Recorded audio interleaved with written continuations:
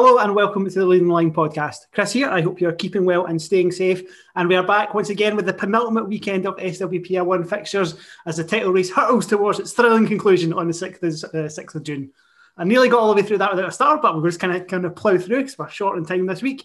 But I'm, of course, always joined by my good friend, Campbell Finlayson. Campbell, how are you doing? I've managed to deafen myself in my left ear, Chris. So I can, for the last 4 or 5 hours, I've barely been able to hear a thing. I've tried everything that you would normally do to pop an ear, but it seems to be something. I don't know how I've done it, but it's even listening to this now, I sound like I'm miles away, so I'm fine, but it's frustrating. I mean, the good thing is we don't really need ears to do podcasts, so we'll be absolutely fine.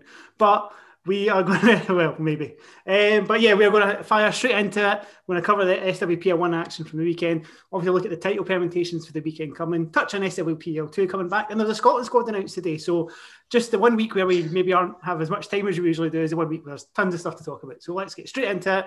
And we'll start with the last game of the day on Sunday. Spartans to Glasgow City 6.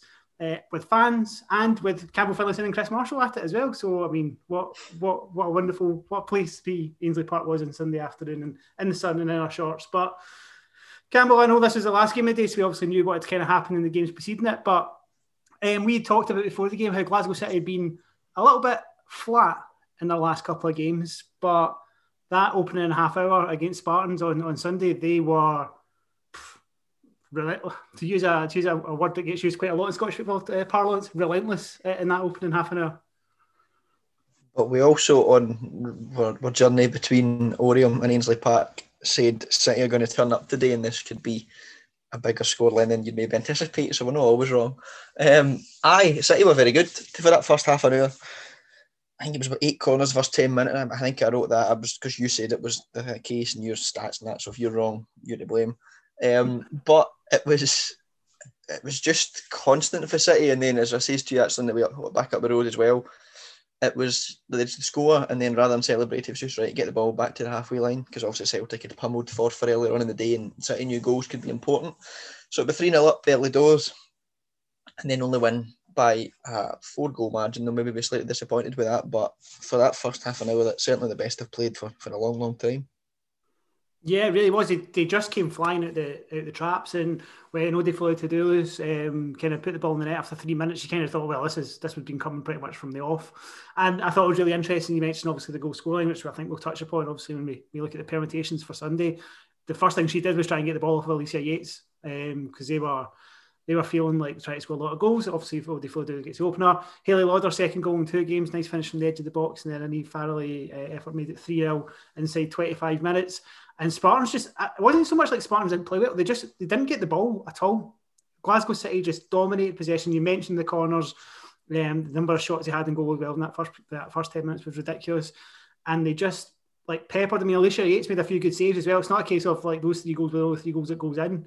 If it wasn't for it, could have been even more that first. I was a little bit taken aback just because of how poor they've been in those, not poor, but how malaised they'd looked in those previous 2 games against Hearts. There's a good word. Those previous 2 games against him. Your eyes lit up as you said that, yeah. Against Hearts and Hibs. But 4-0 at half time. The 4th goal, I think we have a wee chat about because Priscilla Chinchilla wins the penalty, but pretty softy. I mean, Callie Gibbs put hands on her back, but it's not a penalty. We were soft. The guy in front of us had a City hat on, and we're kind of looking back at the periods, total disagreement. That's what you two talking about, but it's never a penalty, and I stand by that. So if Mr. Hatman is listening, just need to suck it up, son. It was never a penalty, was it? It was very soft. I can see, I get why they're giving it, but the officiating on Sunday was mince. It was just awful. Like again, I know I ranted about this and stuff I was writing, but it was poor, and that was the first of. I mean, the game was out of sight pretty much for Spartans. Obviously, come back into it a bit in the second half, but 3-0 down to give away a penalty for that it's a daft decision from the referee, but well taken penalty, and then 4-0 at half time. City are obviously anticipating a cricket score, but Spartans, to the credit, in the second half were a lot better. Some crazy goalkeeping for the Alexander, going to give them a route back into it at times as well, but overall, City were a better team, and despite only drawing the second half, they'll be pleased with the result. I don't say draw in the second half. That's horrible, Patter. You won the second half. They did draw the second half. It's 2 each, wasn't it? It's not a thing. It's Right, manager anyway. pattern, right? Anyway, but you are right in the second half, because I was worried in that second half that it was going to like peter out super early. We talked about games petering out. I thought, oh my God, we're going to peter out 45 minutes early. And then Spartans made some substitutions. One of those was Katie Riley. Comes on the park, first touch. I mean, the thing about that Spartans goal to kind of go 4-1 up, the defending wasn't great for that, because it just so happened that Katie Riley was the first one there, but I think there was like 3 of them lined up to hit that at home. But good header from Katie Riley. Sparked some scenes, and you know what? It got a pop from the crowd, which I liked. It felt like the crowd were really invested, and I think I said to you on Sunday as well, like that last 20 minutes of the game on Sunday was very reminiscent of the game at Broadwood. It just seemed to all of a sudden go a bit wild, because as soon as Spartans got that goal back, City went up the other end. Ifakova made it 5-1, and then about 10 minutes later, Spartans get another one back. As you mentioned, Jenna Clark, Lee Alexander, it was it was a bit calamitous, and I think Lee demonstrated her frustration at the events quite loudly for everybody to hear after that. But then almost immediately, Shan Wojcik made it 6-2. So, as you say, finished 6-2. 4-goal win for Glasgow City, which I think, as you say, I think going into that game, they would have been very happy with a 4-goal win. But given the events of the game earlier on and the way that they started the game, it seems mad to say 6-2 they'll be disappointed with a 6-2 win. But are they? It's hard to tell with City. I think they've set themselves such high standards over previous years that, especially at Scott Buffett, and it'll probably annoy them when they don't go on and win games by as many goals as they possibly could. And obviously, we know Spartans are a team that usually gives them a good challenge, and in that second half one, they clearly stepped themselves up for the first period. But I mean, there's 3 goals cleared of Celtic now, and it's, regardless how many they scored, 3 points was the main thing. It's still a case of avoid defeat in their final game, and they win the league anyway. So I think they'll be pleased with it. It could have been more, but when you win a game, you score 6 goals and you're 3 points clear, and it's in your own hands at the final game, you can't really complain too much. So I don't think they'll be that disappointed. Yeah, I don't think so either. I think they'll be pretty happy with that. I think the win was obviously the ultimate aim for that, because the win gives them control going into the final day of the season. And I mean, for Spartans, they still have 4th place up for grabs. I think it's a very achievable target for them, given the final games of the season, which we'll go into in a wee bit. Just that we know as well to Bobby Beveridge, the last game for Spartans, I think it was 193, I think it was appearances, I saw in the tweet. Maybe 197, I don't have it in front of me just now. But I think it'll be interesting over the next couple of years, because there was another retirement in the Rangers Motherwell game in Clare Gemmell with our last home game for Rangers. Interesting that these players have kind of, I don't want to say it's a very cliche thing to say, but trailed the path a little bit for like the SWPL, and obviously as the game grows and becomes more professional. But I think we might see some more names kind of decide where their priorities lie in the next couple of seasons. Yeah, I suppose so. I mean, no one stays young forever, do they? So obviously you're going to get players having to move on, and whether they want to go into the coaching side of things or what have you, it's yet to be seen. We've seen plenty of players obviously do it, even from a young age. You look at Spartans especially, have got a lot of their younger players who help out with sort of community coaching things through Ainsley Park as well. So there's, after right, you'll still hear of these players and see them involved at their clubs and in Scottish women's football for a number of years still to come, even if it means they're not playing themselves. But it's good as well that you're getting players who haven't played so many games for their own teams and for in the SWPL in general. So it's good to see. And Dion McMahon as well for Spartans with 100 appearances at the weekend. So there's their side especially that seem to have a lot of players that will stay there for quite a while. So it's good to see, and I think you'll see more of them obviously when they're finished still being involved in the game.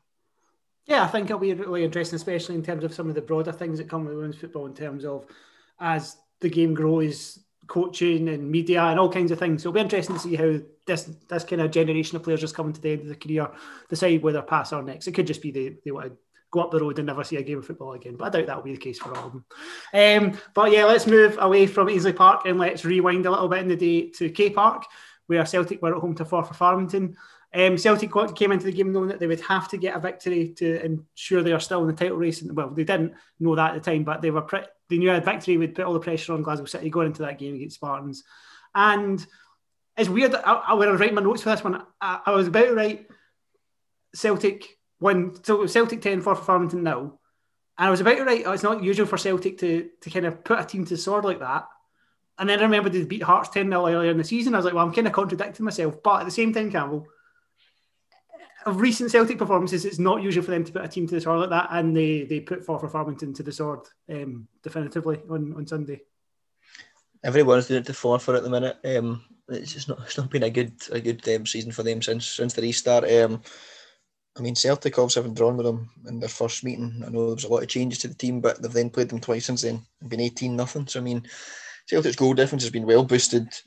I mean, Rangers are still 9 goals better off than City, even at the top of the table at the minute. But Celtic have caught up with them very well, and they've just to kind of ensure that the title race has went on right to the final day. I mean, City obviously still big favourites, but Celtic they've got more ruthless, I would say, even in the last couple of months. I mean, they've won 10 of their last 11 games. The other one was a draw against City. So I mean, their form has been phenomenal, and they've been scoring plenty of goals in that time. So it's something that I think we're getting a wee bit more accustomed to with Celtic, and when they actually put their mind to it, they can certainly do it.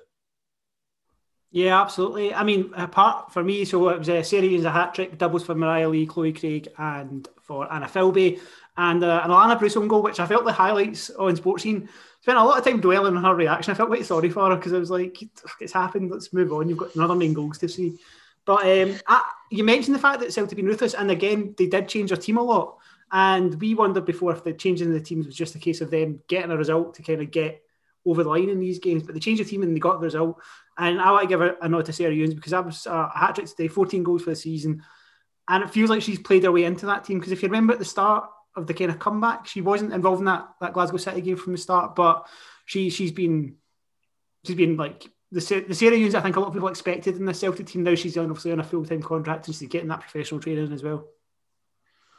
Yeah, I mean, obviously, as you're saying, it was like Rachel Donaldson, we're getting game time there, but Sarah Ewens has always been a player that we've picked out in previous seasons as well, that knows where the net is, and it's clearly shown that in the last couple of months. And Celtic have been scoring goals from around the park. They have shared them well, but it's good now to have a striker that is going to score you these goals week in, week out, and she's been slowly climbing the goal scorer chart as well. So she's a key player for Celtic. I think it's Fran Alonso obviously brought in some of his own players and was trying to let them get into the team and see how they all gel together, but knowing that he's had a striker there the whole time that can put the ball in the net as often as Sarah Ewens can is always going to be beneficial to him, and I think he's realised that, and she will be one of the first names on that Celtic team sheet, I'm sure.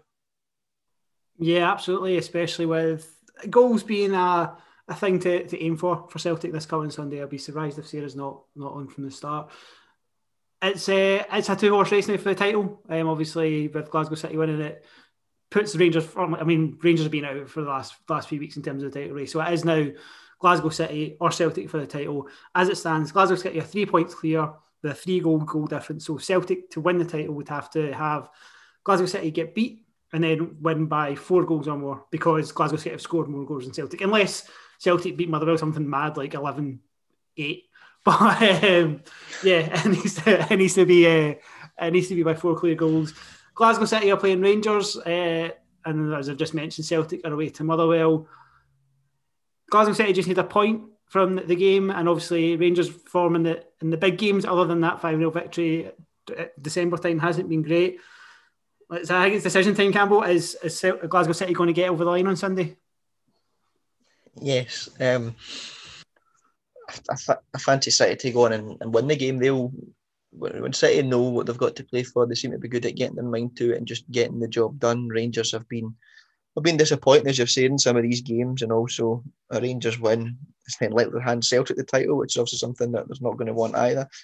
And that's not even cynical in saying they're going to play to lose, because of course they're not. Rangers will want to win it themselves to try and get into the Champions League as well if they can do. But I just fancy City to be too strong, and I think they'll show why they've been top of the table for most of the season after them overtaking Rangers again. So I think City will get the job done, and they'll get the 3 points rather than just the one. But Celtic, I'm sure, will try their best to run them close. Yeah, I mean, I would expect Celtic to get, if something does happen in Glasgow City, I would expect Celtic to get the goals they need, to knowing what they need to get. Because I think what you saw on Sunday with Celtic and Glasgow City is they knew goals are still important and they both were looking for more. So I think knowing that on Sunday will certainly play into the hands for both teams. I'll tell you what, we were going to talk about the Edinburgh Derby next, but let's leave that to the end, because we've kind of brought Rangers into the conversation, and they were obviously playing Motherwell. 6-0 win against Motherwell. pretty straightforward for them in terms of the result, and it obviously keeps them in the Champions League contest, but they are relying now on Motherwell getting a result against Celtic to kind of make that a possibility. Essentially, Celtic need to lose to Motherwell, then Rangers can claim second place if they beat Glasgow City. And I mean, it's an unlikely series of events. So maybe not like the Rangers beating Glasgow City because it's happened, but I think the two things from there, you get along the odds in that combination come together on Sunday for sure. You certainly would. I mean, that's no disrespect to Motherwell. Obviously, we've seen a lot of improvement for them and against Celtic at K Park. They were a better team for the earliest parts in that game, and again, it's one of these random sort of bursts of goals that Celtic got that put the game beyond them. But Motherwell can take credit for that game, so take some positives from it, and they'll look to finish the season on a high as well. I mean, you would still fancy them to finish ahead of Forfar. Obviously, they're playing Hibs, and there is that point there. But the form Forfar's been on, you wouldn't imagine they'll move back up to sixth. Though Motherwell they'll make it tough for Celtic, but I just think Celtic, especially the form they've been on, will have too much for them. Yeah, I think so too. I mean, in terms of the Rangers Motherwell game, Nicola Docherty got a first goal of the season inside 4 minutes. Then goals from Kirsten Riley, Rachel McLaughlin, Zoe Ness, and Jordan McClintock on goal, and Claire Gemmell, as we mentioned earlier on, in our last home game for Rangers, got a guard of honour. I think it caught a few people by surprise that was our retirement game, but she's been in women's football for it seemed like the same as Bobby, and she obviously had I think 7-year spell at Rangers, was a captain at Hamilton as well. I think it probably kind of indication of where Rangers season has gone. That with this game, it just feels like we're mentioning it because it's important to other conversations. It's been to finish third for Rangers this season, given the way that they promoted their women's team and the money that they put behind it. That is very disappointing for them.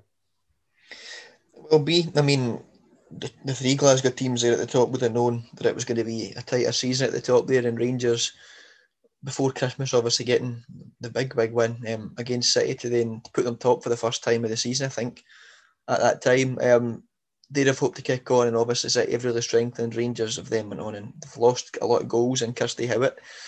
But ultimately it's been these big games that has killed them. I mean, the record against the smaller sides, if you will, the teams at the bottom end of the table has been excellent, but they've played in these big games, other than the big win, as you say, against City, they've then went on and lost the other four. So, I mean, there's been times, the first 2 games against Celtic, especially, Celtic weren't great, but they've then went on to win the game. In fact, even the third game, where there's been large spells where Rangers have looked and thought, right, we're the better team here, let's go on and win this. And each time has lost out to Celtic, and it's a lot of times been Rangers' own fault. So they'll be kicking themselves. They'll have wanted, of course, the Champions League at the very least, but the way Celtic have come back to say 31 points from 33 is just crazy to come up. It might even be more than that now. So Rangers will be disappointed with it, but they'll also take a lot of positives from it. The fact that it has been their first season, they've had a couple of players missing. They've gelled pretty well together. So a few more signs, I think, for Rangers, and you'll see them back up there again next season. At this point, as it is, they'll still have the same aspirations next year.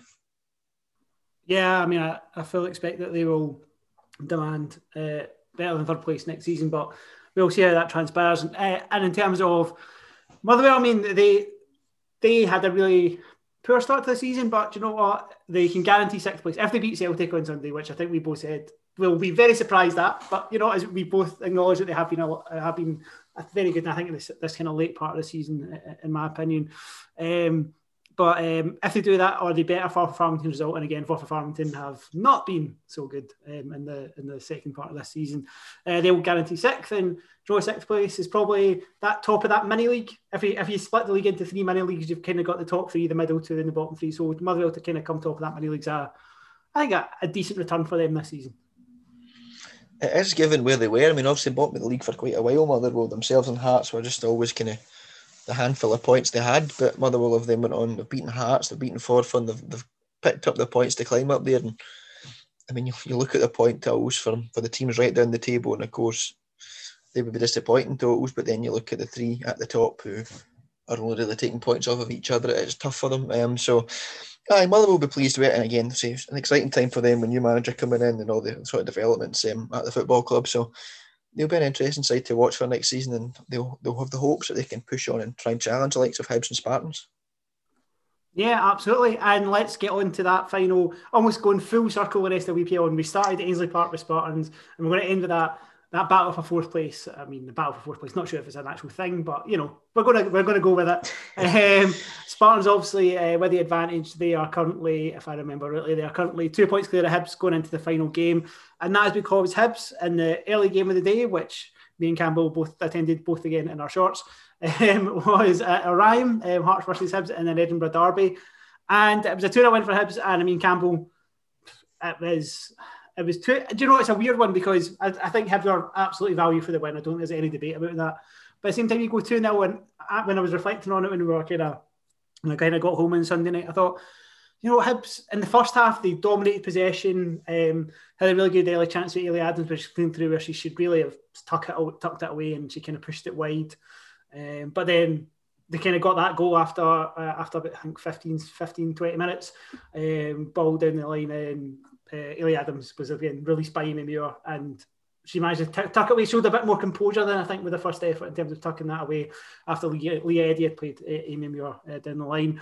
And at half time it was like 1-0 Hibs, and you were like, Hibs were good value for the 1-0, but you felt like they could have created more. At the same time, Hearts didn't really offer very much at all in that first half, and to be honest, even going into the second half, they couldn't get a foothold in the game at all.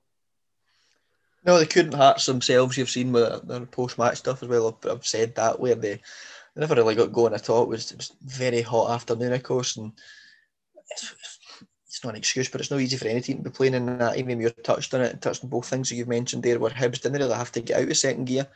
It's been a tough schedule for all these teams, and to come to the end of it, Hibs especially with such a small squad that they have. Granted, Derby and the heat, it wasn't going to be easy for them, but they were, as you say, did create too much the first half. They were a lot better in the second half, but two very good goals they scored, and it was professional performance. I think it's the nice way to put it. Disappointing not to score more maybe, but up against Charlotte Parker-Smith, who was having one of her really good games, made some real great saves in that match, and it could have been more, but I think ultimately 2-0 was a fair result, and Hibs were good value, as you say, for the 3 points. Yeah, I thought Hibs started the second half with a lot more purpose. They seemed to be driving more towards goal, and they had a few shots. And as you mentioned, Charlotte Parker-Smith. I think Charlotte Parker-Smith, I can't remember where I said this to you because we've spent a lot of time with each other on Sunday, but I think Charlotte Parker-Smith is a very good shot stopper. I think she's maybe one of the best shot stoppers in the league. Maybe she sometimes doesn't get decisions right, but I don't think there's any keeper in the SWPL that gets her decisions right all the time when it comes to kind of crossing and handling. So I've been impressed with her. There was obviously a lot of chat around about that goal when Lauren Perry scored, and there was kind of a bit of noise there. But I've been impressed by Charlotte Parker-Smith this season. I think she's really come onto a game. But as you mentioned, Hibs did get their second goal. Colette Kavanagh, a bit of a boy popper on the podcast. I think we both rate Colette Kavanagh very highly. Was set free down the left-hand side, and she got a ball across. And then Amy Muir just seemed to kind of come from absolutely nowhere to kind of, one of those turn foot finishes into the opposite corner, the corner she's just come from, to make it 2-0. And then kind of from there, the game kind of peeled out a little bit. I mean, Hearts had to take off. I think they had to take 3 players off because of like various ailments. Georgia Hunt had to go for their back, and then Claire Delworth. And then I think Paige McAllister, when she came off, she was just spent in terms of the energy that she'd expelled in that game. After the game, we spoke to Amy Muir, and this is what she had to say. Amy, 2-0 win first of all. Can I get your thoughts on the game? Yeah, obviously just happy to come away with 3 points, clean sheet, and it's against Hearts, so that's obviously a bonus for us. But I'd say we probably didn't play the way we wanted to. In the first half. I think we started the game okay, but I think after the goal we kind of almost took the foot off the gas a wee bit. But second half I thought we were a bit more aggressive in the way we pressed, and just the way we attacked, we looked a lot more energetic. And obviously we were happy to get another goal. Probably could have got a few more, but yeah, happy with the win. You mentioned that first half performance. It was you were very dominant. Maybe didn't create as much as you wanted to, but you obviously kind of had a wee involvement in that first goal. Can you talk us through it? Yeah, I think after the first goal, that's as I said, we probably dropped slightly, but I feel like the way we were playing up till then, up to the first goal, like clipping it in behind the two centre backs is what we've obviously spoke about before the game that would be on, and we've obviously got the goal from it. And I've just made the run, and I think it was Leah that clipped it, and she's obviously got a great passing range, so it's just kind of dropped to my feet, and I took it inside, and I thought I would be going through myself, but obviously Ailey's made a late run, so I thought it'd be probably best idea to slip her in. So lucky the way to pass was fine, but yeah, I think as I said, we've probably looked to do that, and I think we've done that better in the second half as well. You mentioned you kind of slipped Ailey through for the first one. You did get on the score sheet though. Kind of came from nowhere on that right hand side to get in the head of Cavs cross. I know. I think I remember the attack was going out the other side, so I was just coming on the pitch and I thought I'd go to the back post, but it just seemed like massive space at the edge of the box. I thought I would peel away and screaming it and hope for the best. So yeah, it's obviously came to me, and I tried to get any contact on it at all. So I'm obviously delighted for myself to get on the score sheet and be involved in the goals, because it's something that I want to be doing more. And three good performances this week. I know it's been a kind of, it's the definition of a mixed bag because you got a win, a draw and a defeat from 3 games, but yeah, it's good performances. No, I'd say so. Like we've obviously this kind of second round of fixtures. We've drew with City. We've probably should have got something away from the Celtic game, and we've proved to people that we can still compete, and it's just the kind of finishing touches up the other side of the pitch. So that's what we'll be building on and going into next season. It's been a busy few weeks obviously, and you've still got quite a small squad as well. How tough have you found it when trying to manage these games? Yeah, it's been hard. The schedule's been so intense, and we've been a wee bit unlucky with injuries. Our actual squad to begin with is not that big, so it has been almost a consistent 11 through this last eight games, and yeah, it's been really tough physically, but we're really close as a group, and I'd say we've really built a kind of solid defence to build on. We hope to bring next year a bit more attacking threat, and obviously our goal numbers want to improve that, but I would say we've got a real solid base right down the spine our team, and I'd say that's shown against probably the top 3 with conceding really low number of goals. Sorry. It's obviously very warm this afternoon as well. You didn't have to get out of second gear, but we're still pretty comfortable, so is that kind of helpful as well for conserving energy ahead of next week? Yeah, it was a hot day, and obviously we feel it in the legs after the schedule that we've had, so Hearts will obviously come out and they defended well, but I think it was just about us breaking them down properly, not rushing anything or forcing anything, and we've done that better in the second half, creating a bit more. So yeah, that obviously helps going into next week. You can now sit back and watch Spartans obviously this afternoon. It's still mathematically possible, but it'll be tough, but you still hope we can catch them ahead and take 4th place? Yeah, I know. All we can do ourselves is just take it game by game. We've done our job today, and whatever happens in that game happens. But yeah, we've got obviously one more game to go against Forfar, and we'll just be looking to win that as well and do everything we can and see where we finish. But maximum points is the goal. So yeah, Campbell, 2-0 win for Hibs. Comfortable evening. Well, we're going to talk about the Scotland squad in a little bit because there are some new call-ups, and obviously we've got some friendlies coming up kind of in amongst the Euro 2020 noise, which will be interesting to see how that will land. But I don't know, like Hibs, they have some really good players. Hibs, I was looking at their starting 11 as they were kind of dominating the play on Sunday. Have some really good players. Obviously, some have been in the Scotland squads in the past, some are in the Scotland squad coming up. And I just always think to myself with Hibs is that it feels like there should be something more from Hibs than kind of battling for 4th with Spartans. If you know what I mean, it feels like they should be closer to those top 3 than they are. I mean, yes, I know we've been so used to seeing them as that second team, and with developments at Rangers and Celtic and Hibs, who, as we say, have lost so many players from their team that won the Cups a few years ago. They have these players disappearing, a lot of them to the teams in the league. It's tough, and you look at 4 players on the bench there at the weekend, a lot of out with Ailey Adams. They don't really have much firepower going forward. There are a lot of young players in the starting 11, a lot of young players on the bench. So it's tough for them. They'll be disappointed if they don't take 4th, which isn't looking likely at the minute, but it's a bit of a transitional period for them, and I think once you've got a bigger squad that you can then fight a bit more, it makes it easier for them. It's been tough, especially as we're saying, when you're playing up to 3 games a week at times, doing that with a depleted squad where it's the same players who are having to play 90 minutes, it's no easy, and they will be tired. So you've got a wee bit of sympathy with Hibs with the way it's ended up for them, but they won't be too disappointed. They're still kind of middle at worst and they can only look up from there. So it'll be a bit disappointing, but I think there's a fair argument as to why they're maybe a bit further down the table than we're used to seeing. Nah, that's a fair point, and I think Rosie Livingston was another youngster to kind of come on Sunday to kind of give Hayley Adams a bit of a break, because she is she just kind of non-stop at that top end of the park. But yeah, I think there's just some players. I mean, Amy Gallagher seems to have found a real niche in that kind of 10 role for Hibs, and against kind of some of the left teams, she seems to have space all the time. So very interested to see what happens when we get into the new season. Obviously, they've made some signings, so we'll take it from there. But yeah, in terms of that, a Spartan victory against Hearts on Sunday would secure fourth place for them. Anything less, and Hibs have an opportunity at home to Forfar Farmington, which brings us on to the games on Sunday. All kick off at 4:10 on BBC Alba. It's Glasgow City against Rangers Roman. On BBC Sports Scotland Online, Motherwell against Celtic. Hibs against Forfar Farmington will be on the Hibs Facebook, I think, as usual. And Hearts versus Spartans, I don't think will be broadcast anywhere because Hearts haven't done that this season. So that one's not going to be out there, I don't think. It might be last game of the season and that. But 4:10 kickoffs for all the games. So we're having to choose our poison, and we've also got another league starting, which we're about to go and have a quick chat about as well.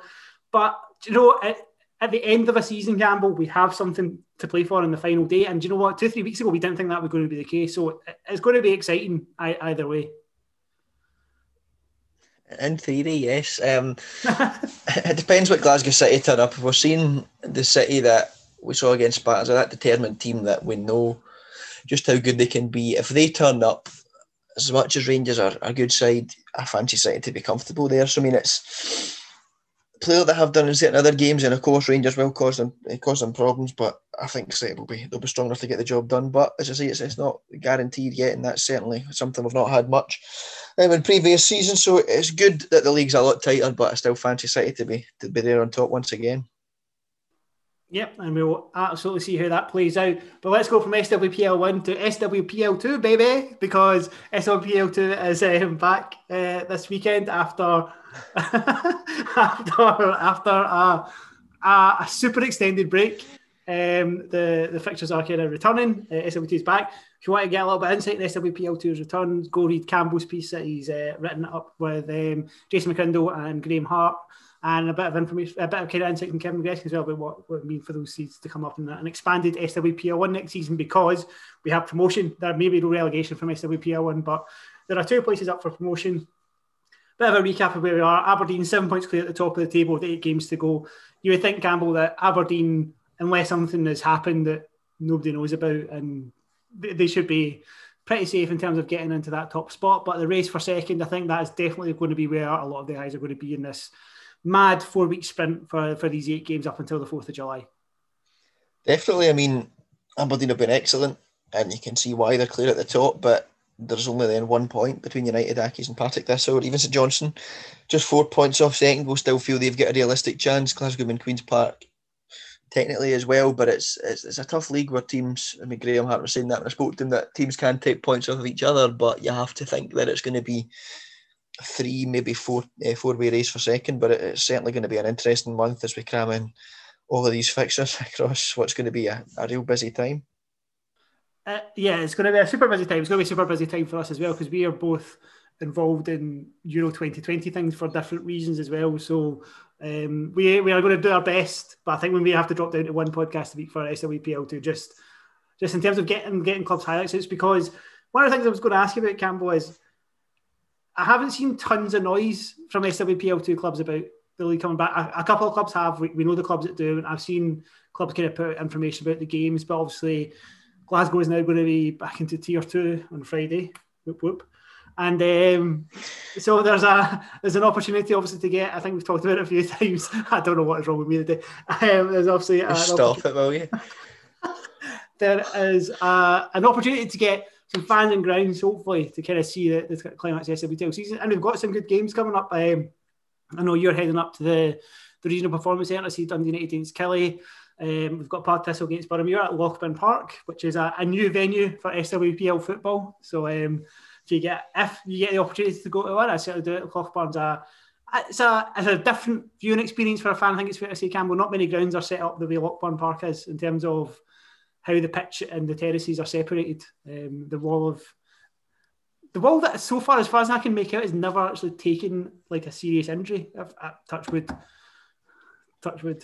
It did once we were at a game. I think it was Andy Duncan, who was ex-Airdrie, with some Rangers teams in at a younger age, and he was playing for Maryhill one day. I can't remember who it was they were playing, but it was at goal and he went out for it, and it was kind of a bad one. I think he just kind of bounced off his knee, hit the thing, and opened his knee up, and it was all gob. So that's not great. So hopefully that's not going to happen to any of the Partick Thistle or opposition players. But yeah, wee bit of a gruesome story for you. It wasn't a pleasant thing to see.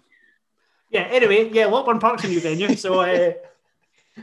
It's a great place, honestly. Go and visit. Maryhill's fantastic. It's very wonderful, says Maryhill boy. Hamilton Accies at home to Queen's Park at the Foys, New Douglas Park. St Johnstone taking on Glasgow Women at McDermott Park, but it'll be the Astro beside it. And Aberdeen taking on Stirling University.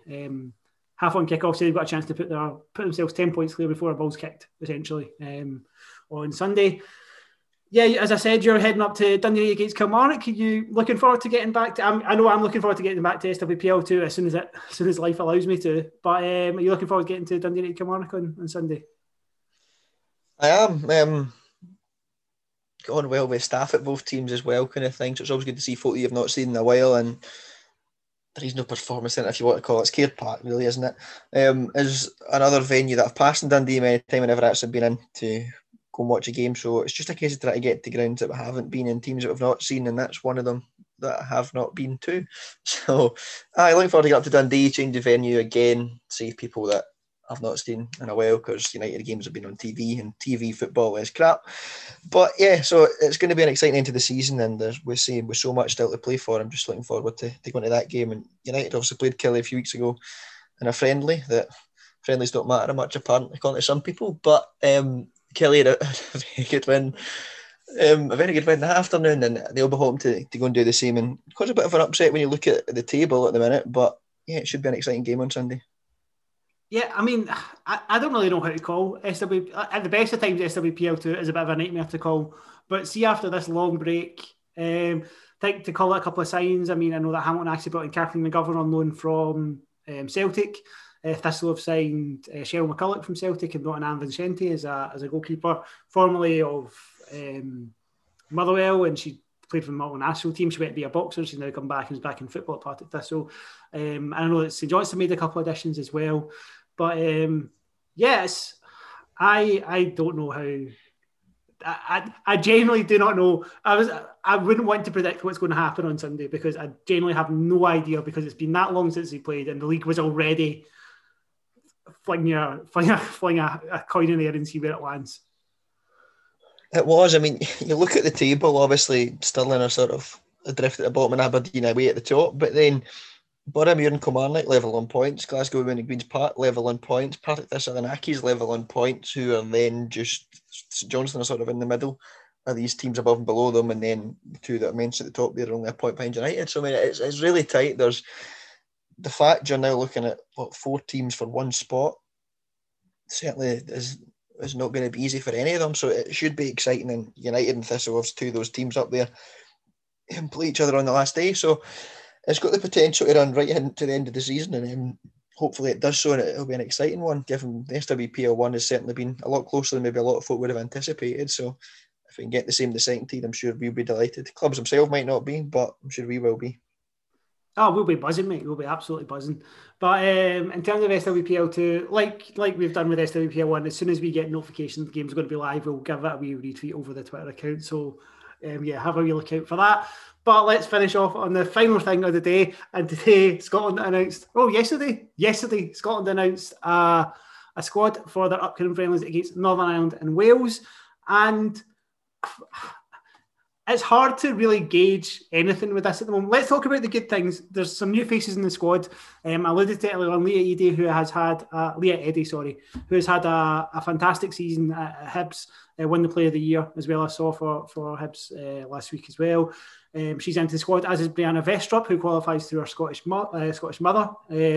She also makes the squad the Rangers defender. Christy Grimshaw, who feels like she's been on the peripheral for a long time. She also makes her, hopefully will make her debut in the games against Northern Ireland and Wales. And Eithne Cummings, who comes in from Charlton Athletic, the goalkeeper, kind of a new third. I think there's definitely maybe a spot now for that third place goalkeeper, with Shannon Lynn maybe looking to take a little bit of a step back, though. If Seamus wants to keep playing, I'm sure she'll still be involved in the squads going forward. But a little nod to the future of that squad. A couple of players I was surprised to see kind of miss out. I think Sam Kerr was kind of the big one for me, but I kind of a couple of more familiar faces weren't there. Jen Beattie, I think, maybe just sitting this one out. Obviously, just given the year she's had, and Rachel Boyle's not in the squad either. But nice to see some new faces in the squad, first of all, Campbell. It is. I mean, we've had discussions previously about Scotland having sort of the golden age, if you want to call them that, with these players that have got to the Euros, got to the World Cup. And a lot of them are, are obviously getting that bit older and will not be there for ages. And we've looked at maybe our 19 squad and thought, there's your bigger players there, the ones that could make the step up. Are then they're not there and they're still maybe a wee bit away from it. So there's always a bit of a worry. But some of the players that came in, Brianna Westropp was one that I don't think anyone even knew she had a Scottish mother until she was in the squad. So that's another one that's new there. Christy Grimshaw, again, obviously playing abroad. You don't get too many Scots doing that. So there's some interesting names in there, and it's a fresh squad. There's something different there from what we've seen previously, and obviously it's only friendlies, but it should be good to see these players, and hopefully they get some time to show what they can do in these two games against two of our near neighbours. Yeah, absolutely. I mean, I think with the Brianna Westropp, I think I'd hardly heard it or read it somewhere, but I was still surprised to see her name. It kind of left my head. So when I saw her name in the squad, I was like, oh, that's a bit, wasn't expecting that. I think also a nod for Lana Cleland back in the squad after 2 years. She's obviously had some pretty horrendous luck with injuries over that period, but she's obviously now back playing football for Fiorentina. She scored a worldie a couple of months ago as well. So it's great to see Lana. And she was one of the very first people to come on and do an interview podcast as well. So it's always good to see the OGs do well in that respect. Stuart McLaren's still in charge. Stuart McLaren's still in charge for these two games, which, somebody has to be in charge. But I think the interesting thing about the squad is Leanne Ross continues in a coach capacity. Good to have her in the squad. Obviously, a Scottish legend and somebody who's looking to maybe wind down her playing career. But the interesting one is Tanya Oxtoby, who's part of the coaching staff for these two games. The Bristol City manager, she sat out the back end of the WSL season down south due to maternity leave. Matt Beard came in, and who's now going to take the Liverpool job. I don't know about you, Campbell, but Tanya being in the setup asks more questions than gives answers to me at the moment. I asked a question, you failed to give me an answer, so I'd agree with that. She is a new name that's maybe not one that we've really seen kind of linked with the squad at all. We've heard next to nothing from the SFA about appointing a manager, something that we'd hope maybe we'd done by now. But Alan Campbell mentioned it as well. It's an interesting one. I'm not saying she's going to get the job because obviously we don't know, but it wouldn't surprise me if this is perhaps leaning towards that in the future or something. So it's an exciting one. They're saying new names on the coaching staff as well as in the squad. So it's certainly interesting, and it'll be intriguing to see how the Scotland squad goes in these friendlies before obviously coming back with more qualifiers later in the year. Yeah, I thought it was interesting as well when I was reading the SFA kind of Q&A with Stuart McLaren after the game. There was a lot of emphasis on Tanya Oxtoby's coaching experience, where she'd been. She'd been coaching in Australia, obviously coached down in the WSL, coached England under-19s. I don't know, it did feel like a bit of a kind of pre-pitch to me. And one of the things I was wondering about, with our family, maybe there's I have no way of quantifying this. This is just speculation map up, but maybe the fact that international schedules are a little bit lighter in terms of there isn't that week in, week out that you have over the course of a season is attractive. But at the same time, Bristol City weren't in great shakes, and obviously they ended up getting relegated underneath Matt. And if Tanya is the appointment, just say it. Just like say this is who we want to come in. Like this kind of weird half coach thing it's just confusing. It's confusing, but everybody is now asking the question: is Tanya Oxtoby going to be the next coach? So see if she is going to be the next coach, just say it. If he's not going to be the next coach, then why go to this extent of having this kind of for two friendlies? These aren't qualifying games; these are two friendly games that realistically don't mean much. So if it is a case that Tanya is the one coming in, excellent. Let's get her in and have her do that. So. Yeah, interested to see how that develops over the next kind of couple of months, because obviously the qualifiers start in September and we're in June already, so they are not far away. But two friendlies, obviously away to Northern Ireland and Wales, and I'm sure we'll try and watch them as well amongst all the Euro stuff as well. I think the first one's on the 10th. And then I think the second one's the day after the Scotland Czech Republic game, so on the 15th. If that's wrong, I'm sorry, but I don't have it in front of me. But if that's right, happy days. But right. yeah, in front of me.